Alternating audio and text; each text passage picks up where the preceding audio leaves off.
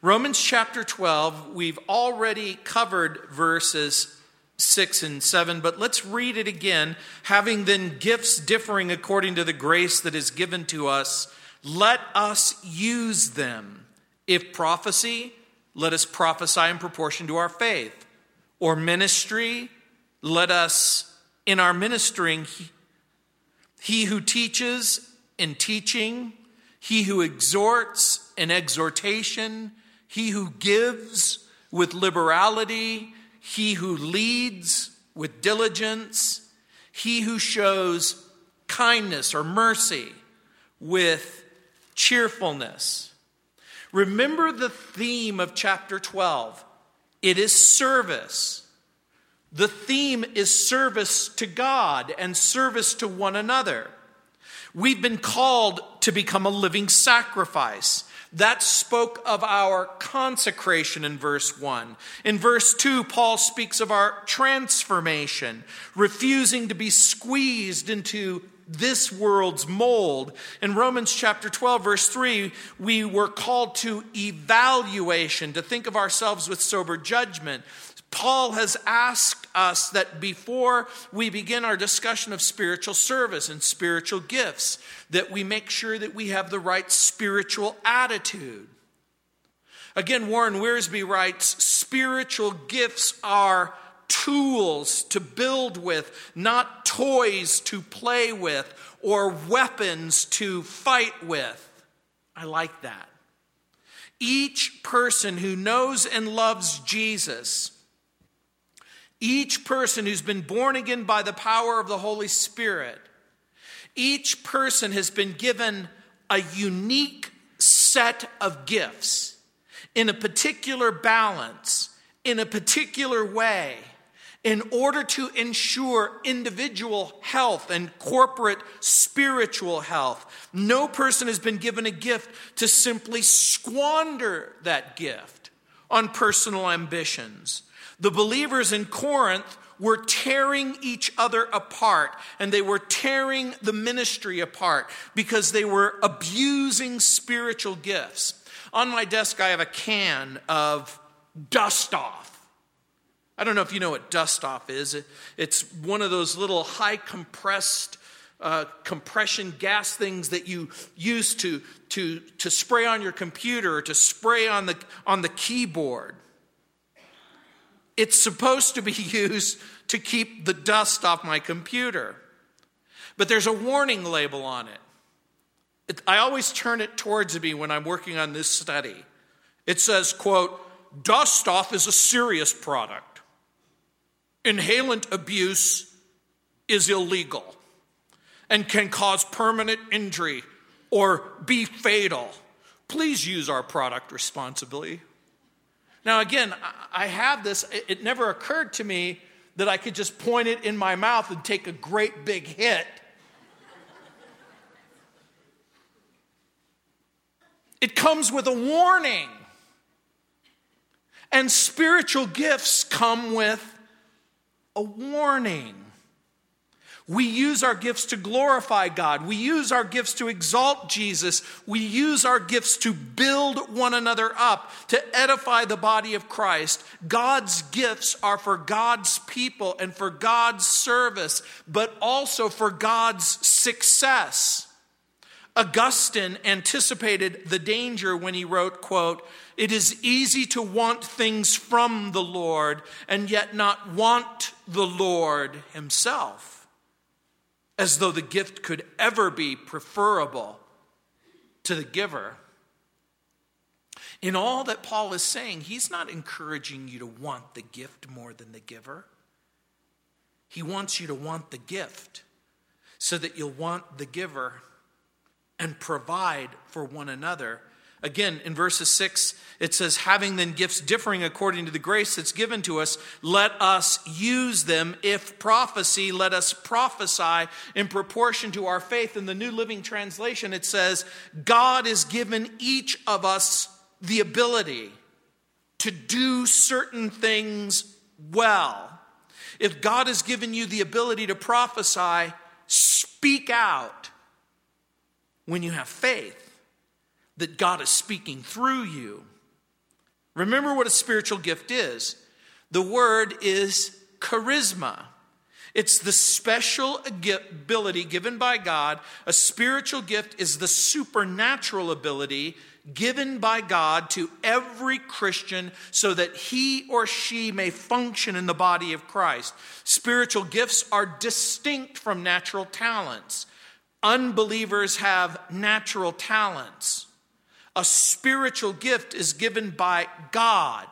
It is not attained or secured on one's own behalf or one's own benefit. Spiritual gifts determine our place of ministry in the church, and the gifts are given for our employment, not necessarily our enjoyment. However, it's been my experience that there is no greater joy than being able to exercise the gift that God has given to you. Some Bible teachers suggest that the believer is given only one gift, but I tend to reject that notion. I'm going to suggest to you that every believer is given several gifts. To me, the gift is like a cluster of grapes. And on that cluster of grapes, they may be different in size and proportion, color and juiciness, but they're all given together in order to provide sustenance and nourishment. I'm going to suggest to you that you probably have a dominant gift, just like you have dominant genes. And you have recessive gifts, just like you have recessive genes. But the dominant gift and the recessive gifts, all working together, provide the mechanism that makes you uniquely you. Taken together and exercised according to the grace that's given, let us use them. By the way, in verse 6, where it says, let us use them, you probably have a Bible that has that in italics. That means it's not there in the original text, but it's understood. Why do we believe that it is implied and understood? By all the verses that follow. All the verses that follow encourage us to use them. In 1 Corinthians chapter 12, verse 11, it says, but one and the same Spirit, the Holy Spirit, but the one and the same Spirit works all these things, distributing to each one individually as he wills. Not my will. Not even your will.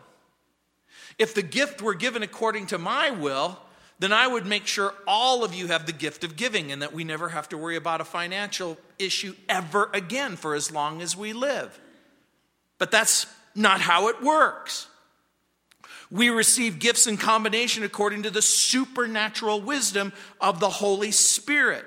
And let me be clear, if you can grasp this one significant principle, you'll avoid boasting that's mentioned earlier. And you'll avoid a number of other pitfalls because you realize it's God, by the power of his Holy Spirit, that has given you the unique and specific talents, gifts, and then the combination of those. The Holy Spirit gives the gifts. TV evangelists do not give the gifts. The TV evangelist who invites you on the television to go, now, brothers and sisters, put your hand on the television screen. And God is going to impart to you whatever it is that the TV evangelist usually wants, and it's usually money. Gifts are not imparted or transferred by hanging out in the grave of former dead evangelists. I listened to Benny Hinn on TV one time, and he was describing how he received the anointing and the empowering and the gifting by going to Catherine Coleman's grave, and he walked over her grave, and it was like electricity shot up through his body. It makes for, an entertaining story. But it's not true. God does not give gifts by walking over people's graves.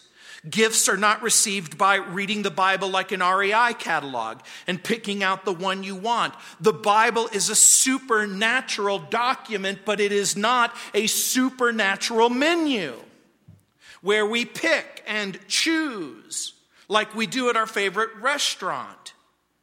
The gifts are given sovereignly by God, by the grace of God, for the glory of God, and for the edification of his church. And so this is why when Paul says, if prophecy, let us prophesy in proportion to our faith, or ministry, let us use it in ministering, he who teaches in teaching, he who exhorts in exhortation, he who gives with liberality, he who leads with diligence, he who shows mercy with cheerfulness. Paul begins with 7 fragrances designed by God for the body of Christ. And I love thinking about the gifts like fragrances. Have you ever had somebody come up to you and hug you and say, you smell good? It sure beats the opposite, huh? Wow. That's quite an odor coming off of you. Isn't it funny how fragrance and odor are 2 words that have something to do with smell, but each leave you with an entirely different impression? The same is true of gifts. The list that Paul gives isn't exhaustive. There are at least 5 passages in the Bible that deal at length with spiritual gifts, as well as other passages that refer to them in passing. Ephesians chapter 4, verse 11. Romans chapter 12, verses 6 through 8. 1 Corinthians chapter 12, verses 8 through 10.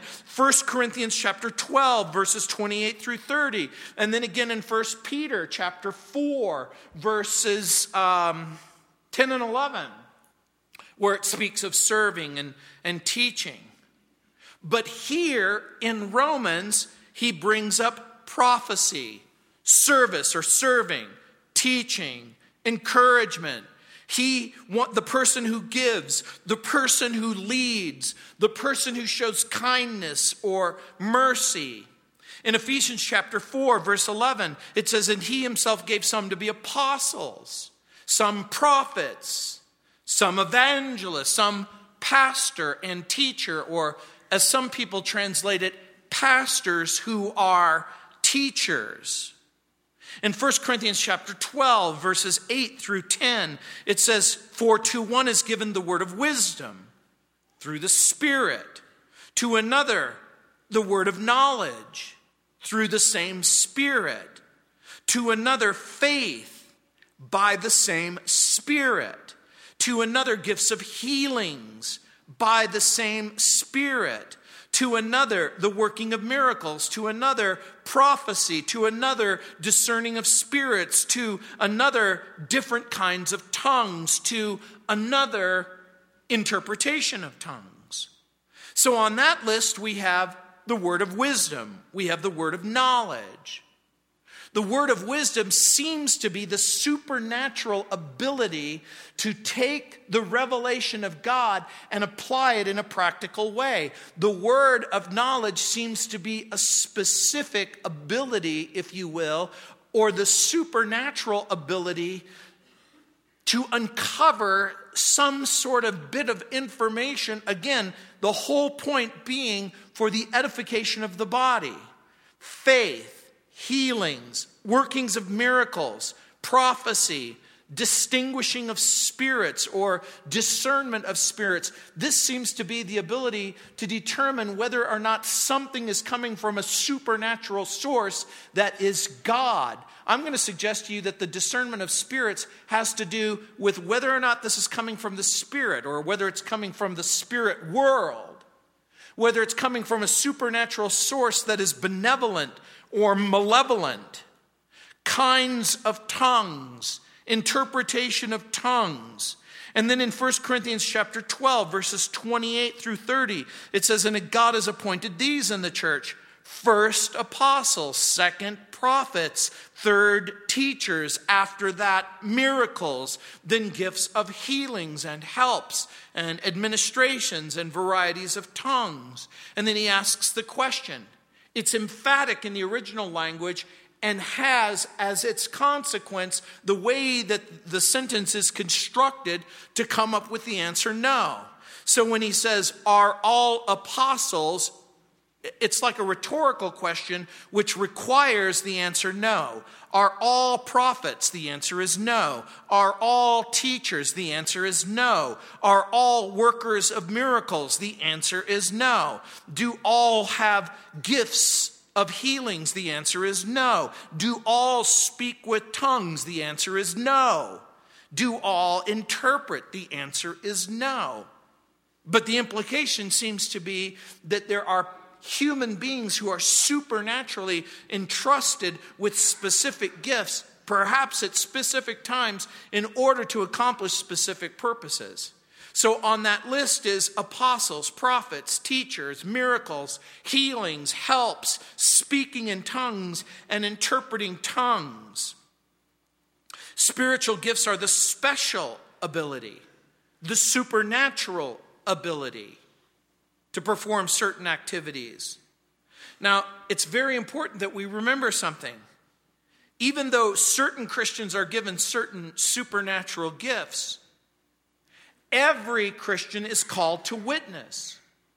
Some people have a supernatural ability that seems extraordinary, but that doesn't mean that all Christians aren't called upon to share Christ, to tell people about Jesus. All Christians share Christ. All Christians serve. All Christians give. Service, witness, generosity.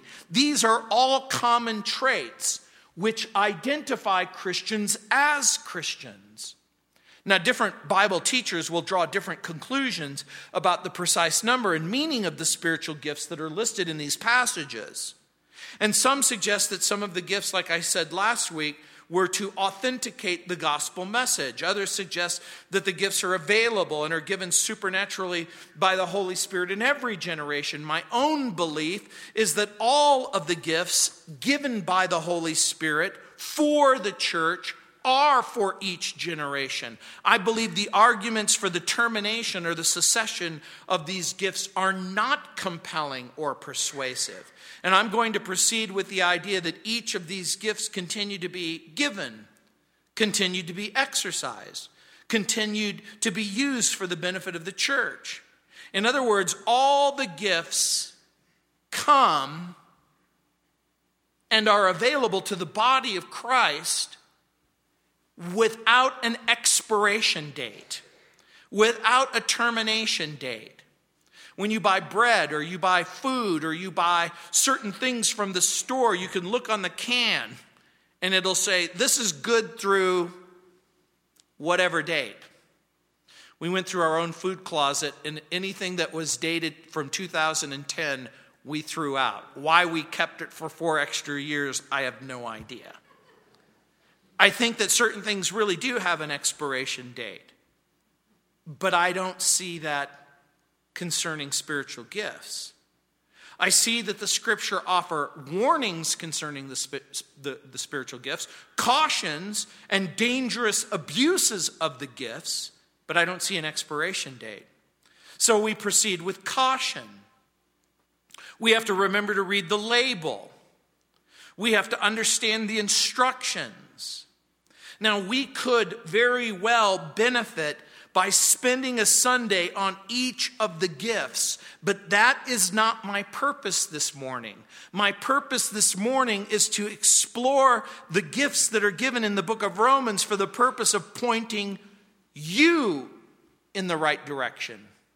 And that's why we've posted a spiritual gift inventory at our website. Some of you have the ability to go to calvarycsd.org. That's our website. Go to calvarycsd.org. If you have the ability to go online, just go online, go to our website, and you'll see an icon called Resources. What you do is you click on that resource page, and it's going to give you a list. You can see there on the left, there are several things that are listed on the resource page, and you go down the resource page and you click on the resource entitled Spiritual Gift Inventory. When you click on that, you're going to come up with a spiritual gift inventory. Now, you can take the test, if you will, because you want to, not because you have to. But if you're at all curious about who you are, what God has designed you to do and to be, there's going to be about 100 questions. And so it's going to take a little bit of time, but if you have the opportunity, I'm going to suggest to you that you take this test. And I think, again, it isn't a foolproof test that's going to absolutely permit you to peek into your heart. And remember, the test is only going to be as good as how honest you are about your circumstances, your heart, your preferences. So the whole point begins to help us understand your spiritual gifts, your spiritual callings. Because when you discover and exercise those gifts, it's going to lead to personal spiritual health and corporate spiritual health. So how can we know what our gifts are? Well, let me give you 3 suggestions rather quickly. Number 1, discover what gifts are talked about in the Bible. Remember, I've already given you the lists of where to find them and what they are. Number 2, be willing to exercise one or more of those gifts. And number 3, be active in your church, because the use of one gift will often lead to the recognition and the discovery of another gift. I'll give you a little bit more on that in just a moment. My friend Don Stewart, who used to co-host a program with Pastor Chuck Smith, has written several wonderful books, including a little book entitled Introduction to the Gifts of the Holy Spirit. By the way, if you're looking for a great resource on the gifts of the Holy Spirit, I would recommend a book by Donald G. It's G-E-E, called The Gifts of the Holy Spirit, or Don Stewart on the gifts of the Holy Spirit. Now, in his book, he writes, quote, this is Don Stewart, he writes, there are 4 Greek words found in the 12th chapter of 1 Corinthians that describe spiritual gifts. The first word, charisma. The second word, pneumatikos. The third word, diakonia. The fourth word, energemata. Each one describes certain aspects of spiritual gifts, unquote. And so the word charisma, in its plural form, is the word charismata. Some of you have heard that word before. Charismata sounds a lot like charismatic. And maybe you grew up in a world where charismatic meant crazy. You know, people who foam at the mouth or hang from chandeliers or run around the room. Even though there are people who might do weird things, the word itself is not a weird word. It just simply means a multiplicity of gifts. Paul writes in 1 Corinthians chapter 12, verse 4, now there are different charismata, gifts, but the same Spirit. The implication being that this is a grace or a supernatural or a spiritual gift. And so, again, when we think of spiritual gifts, it's very, very important that we remember this is a special God-given ability. The second word, pneumatikos. It's a word that means the things of the Spirit. In 1 Corinthians chapter 12, verse 1, it says, now about spiritual gifts, it translates the word now about pneumatikos, brothers. I don't want you to be ignorant. It's very, very important that we understand when Paul draws attention and specifically says, I don't want you to be ignorant about something. Almost invariably, it's the thing that people are most ignorant of. And so the word means spirituals, or spiritual things, or spiritualities. The English translators add the word gift. Some say that they think that it might be a mistake, since the word spiritual or spiritualities doesn't always imply a gift, but it's talking about something invisible and supernatural. We understand in the very real world in which we live, there's a physical world and there's a spiritual and a supernatural world. And so Paul is drawing attention to the invisible, supernatural. And then he uses the word diakonia or diakonia, and that means service. In 1 Corinthians chapter 12, verse 5, it says, and there are varieties of ministries. He uses the word diakonia or diakonia, and the same Lord, when he uses that word, it leaves the reader with the impression of something practical. It is supernatural, but it is an impression that these spiritualities, these spirituals are given for service. And then energematic, or the fourth word is energemate. It's a word that means effect or operation. In 1 Corinthians chapter 12, verse 6, it says, and there are diversities of activities. That expression, diversities of activities, translates this word energemata. The idea, again, being something invisible that acts on something visible in order to get it to function. Maybe one of the illustrations that we could use in our own culture and society is we have several different things that are electronically driven.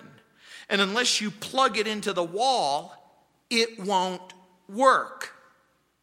And so I'm going to suggest to you that there are diversities of activities, but the same God, and the emphasis here is a work that can be energized by the Spirit or by the operation of God. And when we combine these words, we find that spiritual abilities and gifts are given to believers for service. Service in the church. They're spiritual in the sense that they operate in the realm of the Spirit. They're spiritual in the sense that the source is the Holy Spirit. But this doesn't mean that everything that we do looks supernatural. When you provide water for a needy villager, it doesn't necessarily look supernatural.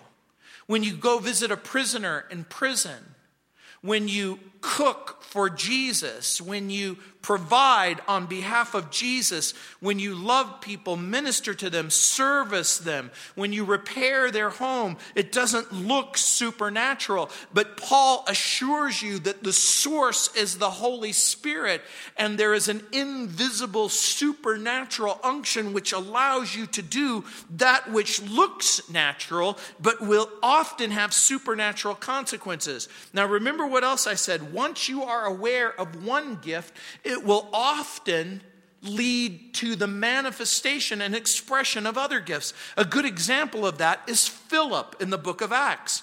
When we're introduced to Philip in the book of Acts, he's working at the Jerusalem Open Door Cafe in Acts chapter 5.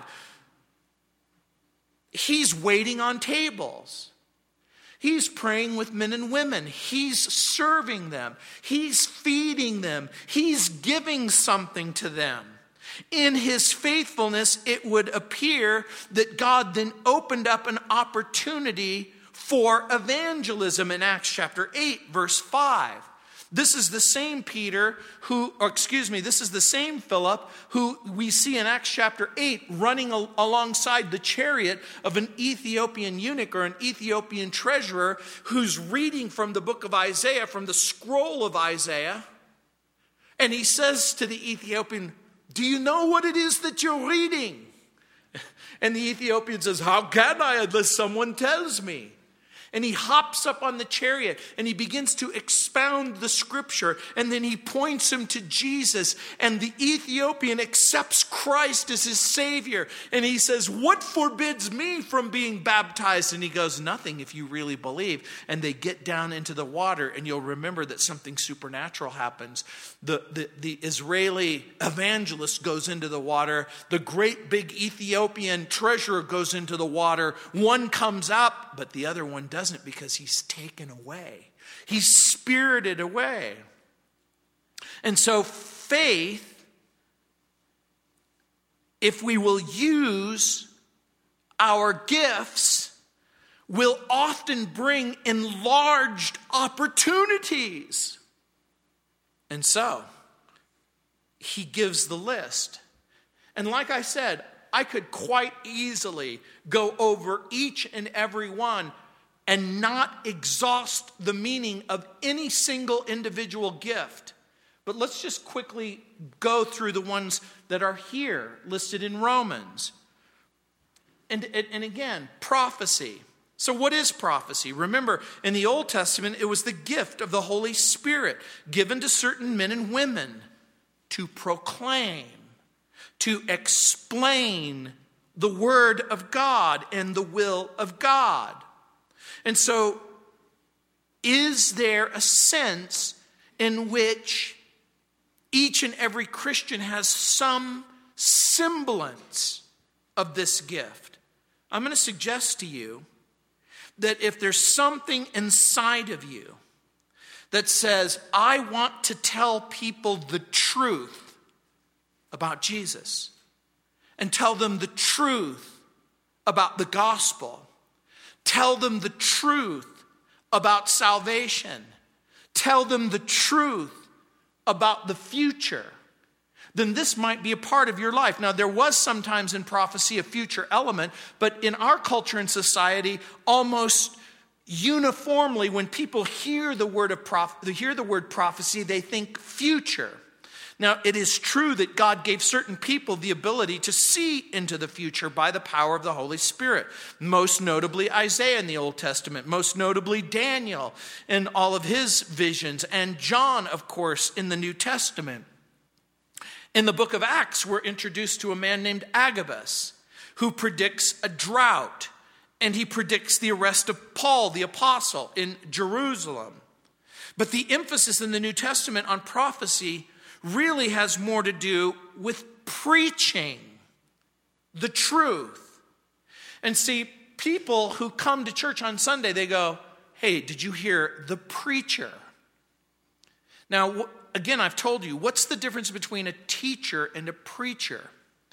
A teacher will give you instruction.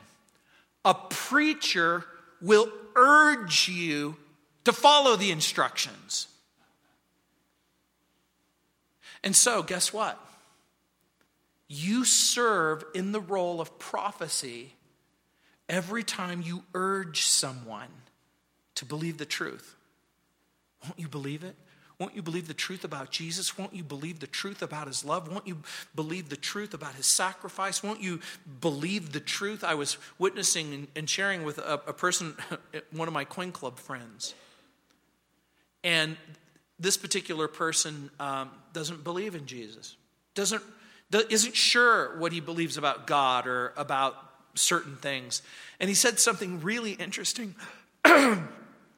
He said to me, just like out of the blue, I wish I could see a ghost. And instead of freaking out and going, oh, that's a bad thing, I said, what is it about seeing a ghost that you find so attractive? And he goes, let me think about that. And as he began to think about it, he realized that what he meant by that was that if it could be proven that there was a supernatural manifestation of a real person who survived death, it would give him hope that maybe death isn't the end. That when you close your eyes and your heart stops beating, that there's something beyond that. That there's something beyond that. This is the idea. The emphasis on the New Testament prophecy has more to do with preaching the truth about Jesus and the gospel than predicting the future. So the person with the gift of prophecy has the ability to communicate God's message of truth with boldness and clarity. And certain individuals in the New Testament spoke with this strong sense of divine inspiration. They were to prophesy, it says, according to the proportion, analogia. It's a word that means according to strength, according to clarity, with passion, or other qualities of faith. So it's the idea of the character and mode of speaking. It's conformed to the rules and limits which are basically in proportion to that individual's degree of faith. What can you say with confidence? I can say with confidence that God loves you, that Jesus loves you, that he died for you, that he rose from the dead, that when you trust him as your Lord and Savior, you can experience wholeness and wellness. The scripture is clear. The function of the New Testament prophet was to edify, exhort, and comfort. In 1 Corinthians chapter 14, verse 3, it says, but he who prophesies speaks edification, building up, exhortation, encouragement, comfort to men. 1 Corinthians 12:10, to another the working of miracles, to another prophecy, to another discerning of spirits, to another different kinds of tongues, to another interpretation of tongues. We could spend several weeks just on that statement. But let me be clear. It seems to me to include the articulation of the gospel. Prophecy is the gift of speaking under the inspiration of God's Spirit. It may include prediction, but it must include proclamation.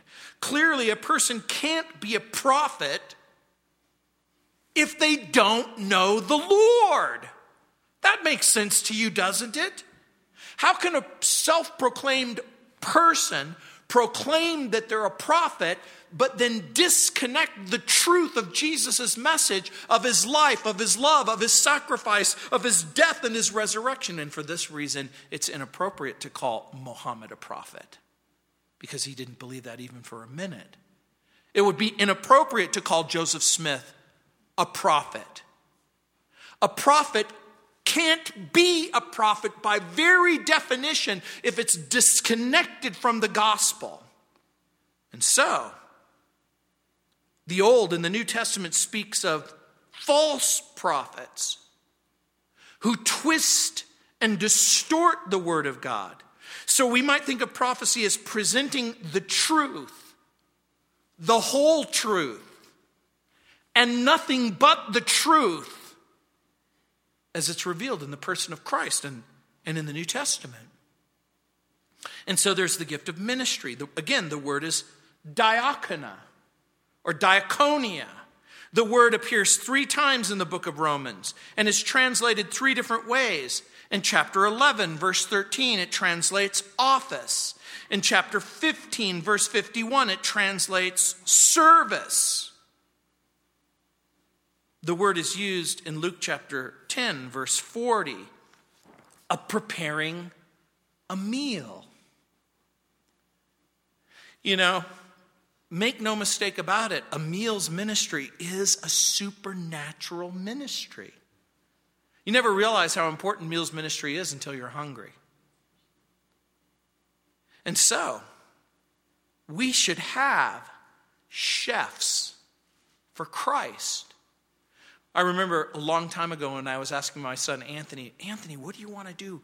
What do you want to do? He goes, I want to be a cook. I want to be a chef. And I said, you can be a chef for Jesus. You can cook meals for the glory of God and for the benefit of the body of Christ. But almost always in the New Testament, service refers to service. Not just simply in the name of Jesus to the Christian church, but it is service in the name of Jesus to the church, but also to the watching world. But I'm going to suggest to you that it is service primarily to the body of Christ. This is what the Bible says. Do good to everyone, but first of all, those who are of the household of faith. So here the gift of ministry means the special ability to serve, to assist, to minister, to aid, to help, to assist others, to assist them in such a way that they're built up, and to assist them in such a way that they are truly blessed. This ministry is a practical ministry, and many of you have this gift. Do you know someone who's always willing and unusually gifted in helping others? Usually your conversation with them begins something like this. I just want to help. I just want to help. Thank God that there are people who are willing and unusually gifted to help. Thank God most of you help on most occasions, but the person with the gift of ministry has been given the supernatural ability to help. In Galatians chapter 6, verse 10, therefore, as we have opportunity, let us do good to all, especially those who are in the household of faith. James 1:27, pure and undefiled religion before God and the Father is to visit the orphans and widows in their trouble, and to keep oneself unspotted from the world. When a man or a woman loses a husband or a wife, when a child loses a mother or a father, there's a profound void and difficulty and need. And what's interesting to me, it's not clear what kind of service that it is, but it is service. It is practical, observable service. Whether it's cleaning bathrooms or washing toys or serving in the children's ministry, it is service, and it's service to Jesus. You might not think, you mean I can clean the bathrooms to the glory of God and Christ? The answer is yes. You mean when I'm actually cleaning the carpet, I'm doing it for Jesus? Exactly. The person with this gift is indispensable. Some Bible scholars associate the gift with the administration of alms and the attendance to the bodily needs. In the early church, there were specific men and women who were entrusted with the money. They were entrusted with the money in order to make provision to those who had needs, kind of like our open arms ministry or our benevolence ministry. Sometimes this is translated practical service, which is contrasted with preaching and teaching. Now, this is very interesting to me because preaching and teaching aren't under the category of practical service. But God knows I want you to be blessed and benefit from what I'm saying. And so, servers are faithful. Servers are loyal. And remember, it's done wholeheartedly. Teaching, didaskon. Teaching is the supernatural ability to communicate biblical truth to others. By the way, again, this is the supernatural ability to explain, to root, and ground the saints in the truth of God. and this becomes a really important point, the gift of teaching isn't just simply the ability to tell you what the text says, or even to draw a practical application to your life. What if I told you that teaching must involve the supernatural ability to keep people in the Word of God? I think that that's an important part. Because you might be wondering, well, I don't know if I have the gift of teaching. Well, guess what? You probably do have the gift. If when you are with others, you're saying stuff like, are you in the Bible? Are you in the Word of God? Are you reading your Bible? Have you read the passage? Have you read a chapter? Not for the purpose of making you feel miserable or guilty for not reading the Bible, but for the purpose of connecting you with the text so that you will be connected to life, so that you will be connected to love. It's connecting you with the revelation of the truth of God. The Word of God is proclaimed by prophets, but it's explained by teachers. The teacher has the task of explaining the Scripture. And this is one of the reasons you know you're a teacher, because you explain it day in and day out and week in and week out. This is why the powerful people in our children's ministry who are in the first grade, the second grade, the third grade, who are working and ministering and teaching, whether it's in men's ministry and women's ministry and children's ministry and student ministries, it's because they're keeping them connected, they're keeping them rooted and keeping them grounded in the Scripture. This is what Jesus means in Matthew 28, teaching them to observe all the things whatsoever I've commanded you. And lo, I'm with you always. Teachers connect people with the truth day in and day out. But what if I also suggested to you that they're clear thinkers? And I know what some of you are thinking, okay, that you lost me now. Well, guess what? I think that there's a glut of teachers. But there isn't a glut of good Bible teachers who connect people with the text and connect them to Jesus. And they connect them day in and day out with a clarity of mind and a clarity of thinking.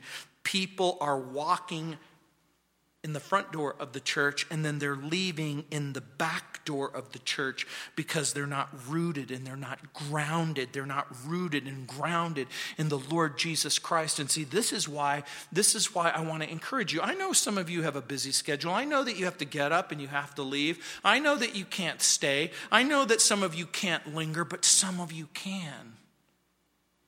You see, the church is supposed to be a place not where you just simply visit in order to satisfy a social need, but it is a place of discovery.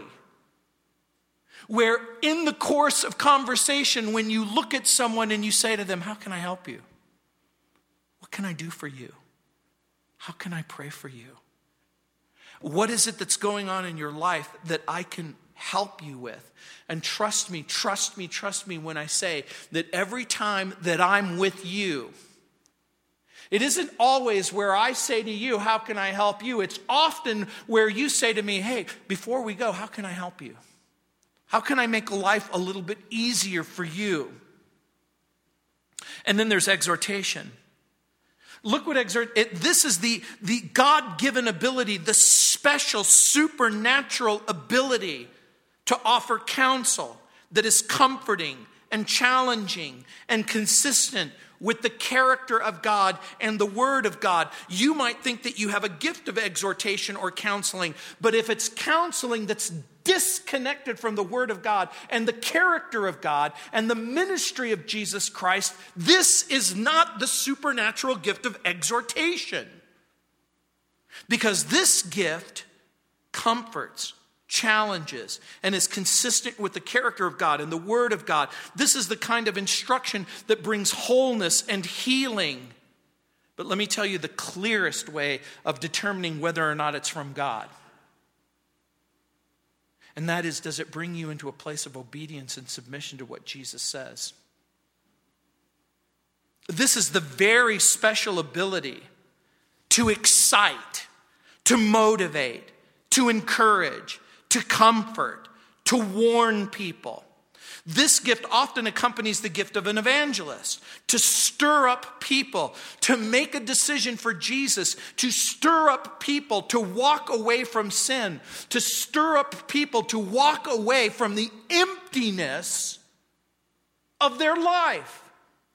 When we saw the little blurb earlier of the little kid walking down the road, and you heard a tiny voice say, "I walk 3 hours a day to get water." And some of you watch TV for 3 hours a day to fill a different kind of emptiness, to fill a different kind of void. This gift is used to arouse people so that they'll get busy for Jesus. This gift is used to stimulate and encourage and say, are you tired of living in darkness and wickedness, estranged from God and all that he's called you to? And by the way, the word is parakleo, and it means called alongside to help. The Paraclete is one of the titles of the Holy Spirit. It occurs 3 times in the book of Romans. Chapter 12, verse 1. Chapter 15, verse 30. Chapter 16, verse 17. In other places, it translates the word beseech. It can also translate the word comfort because it combines 2 big ideas: comfort and encouragement in one word. Preachers motivate people to change. People with the extraordinary gift of exhortation are often involved in men's discipleship, women's discipleship, in biblical counseling, encouragement. These are the people who are trying to connect people to Jesus. And then, of course, giving. He says, he who gives with liberality, metadidomai. He who gives with liberality. Lots of people with this gift would self-identify, not as liberals, but as conservative in their politics. But they're liberal in their generosity.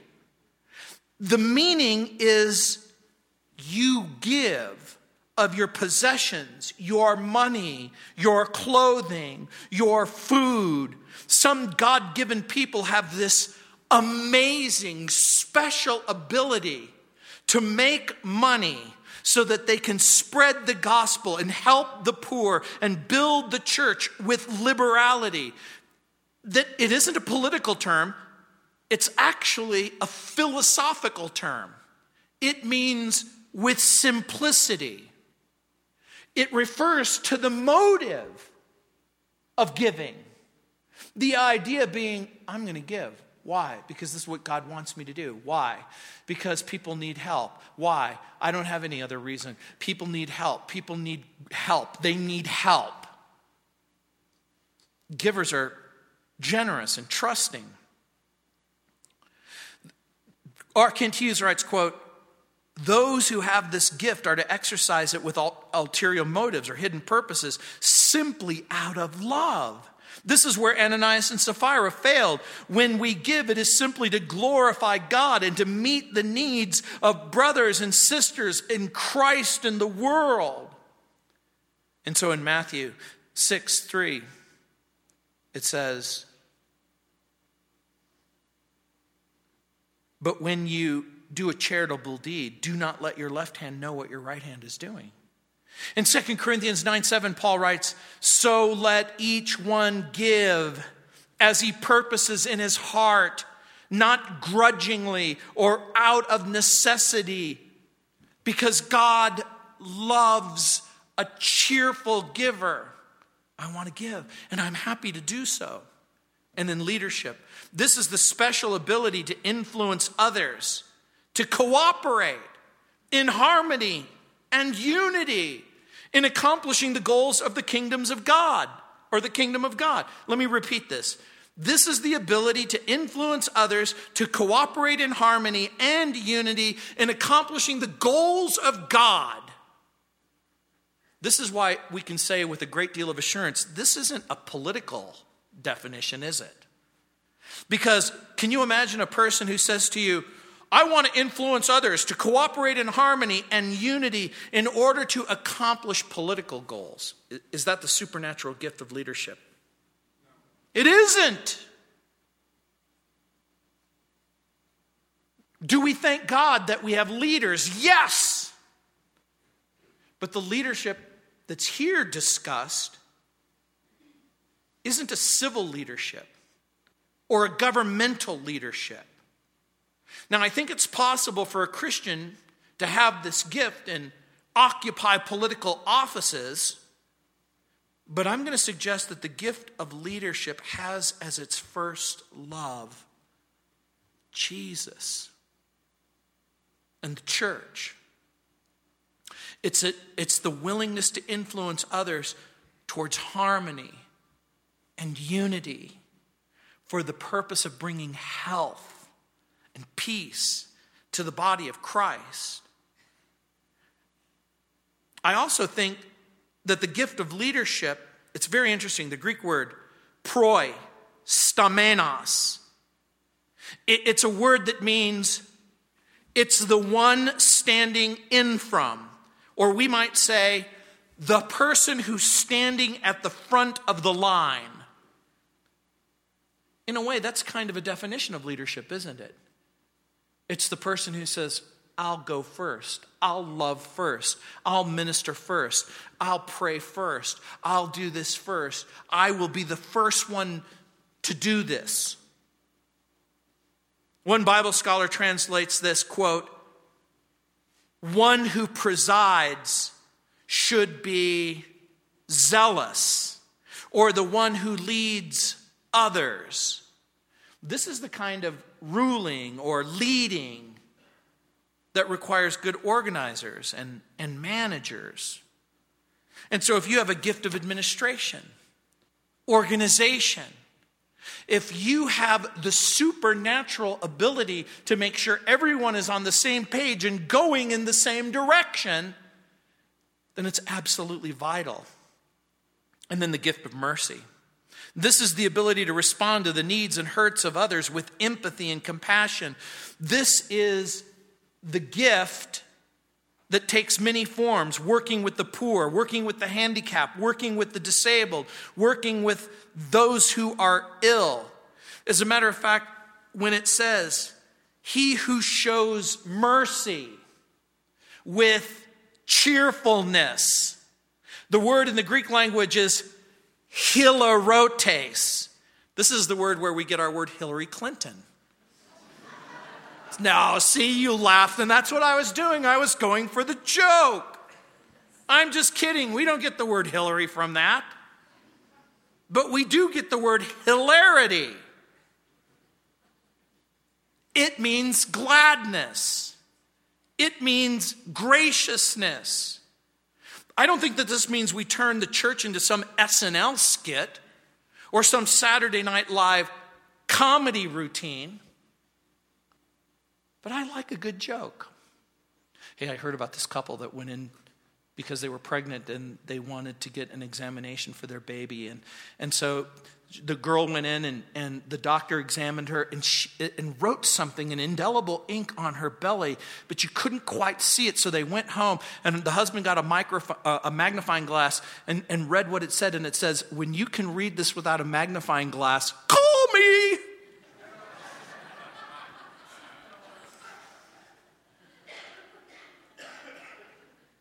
Sometimes that's exactly what you need. I'm writing it in tiny, tiny letters, hoping that you will see. You know, some people think that there's no place in the Christian life for joking or cutting up. It is true that Jesus was a man of sorrows and acquainted with grief, but make no mistake about it. It was Jesus who said, when you fast, don't look gloomy like a Pharisee. And if you don't think straining at a gnat and swallowing a camel or a camel going through the eye of a needle isn't funny, then you don't understand Hebrew humor. Real humor is medicine. And so Vance Havner said, faith in God will not get you everything you may want, but it will get for you what God wants you to have The unbeliever does not need what he wants. The Christian should want only what he needs, unquote. So very quickly while we close, prophecy, that meets spiritual needs. Ministering, that meets practical needs.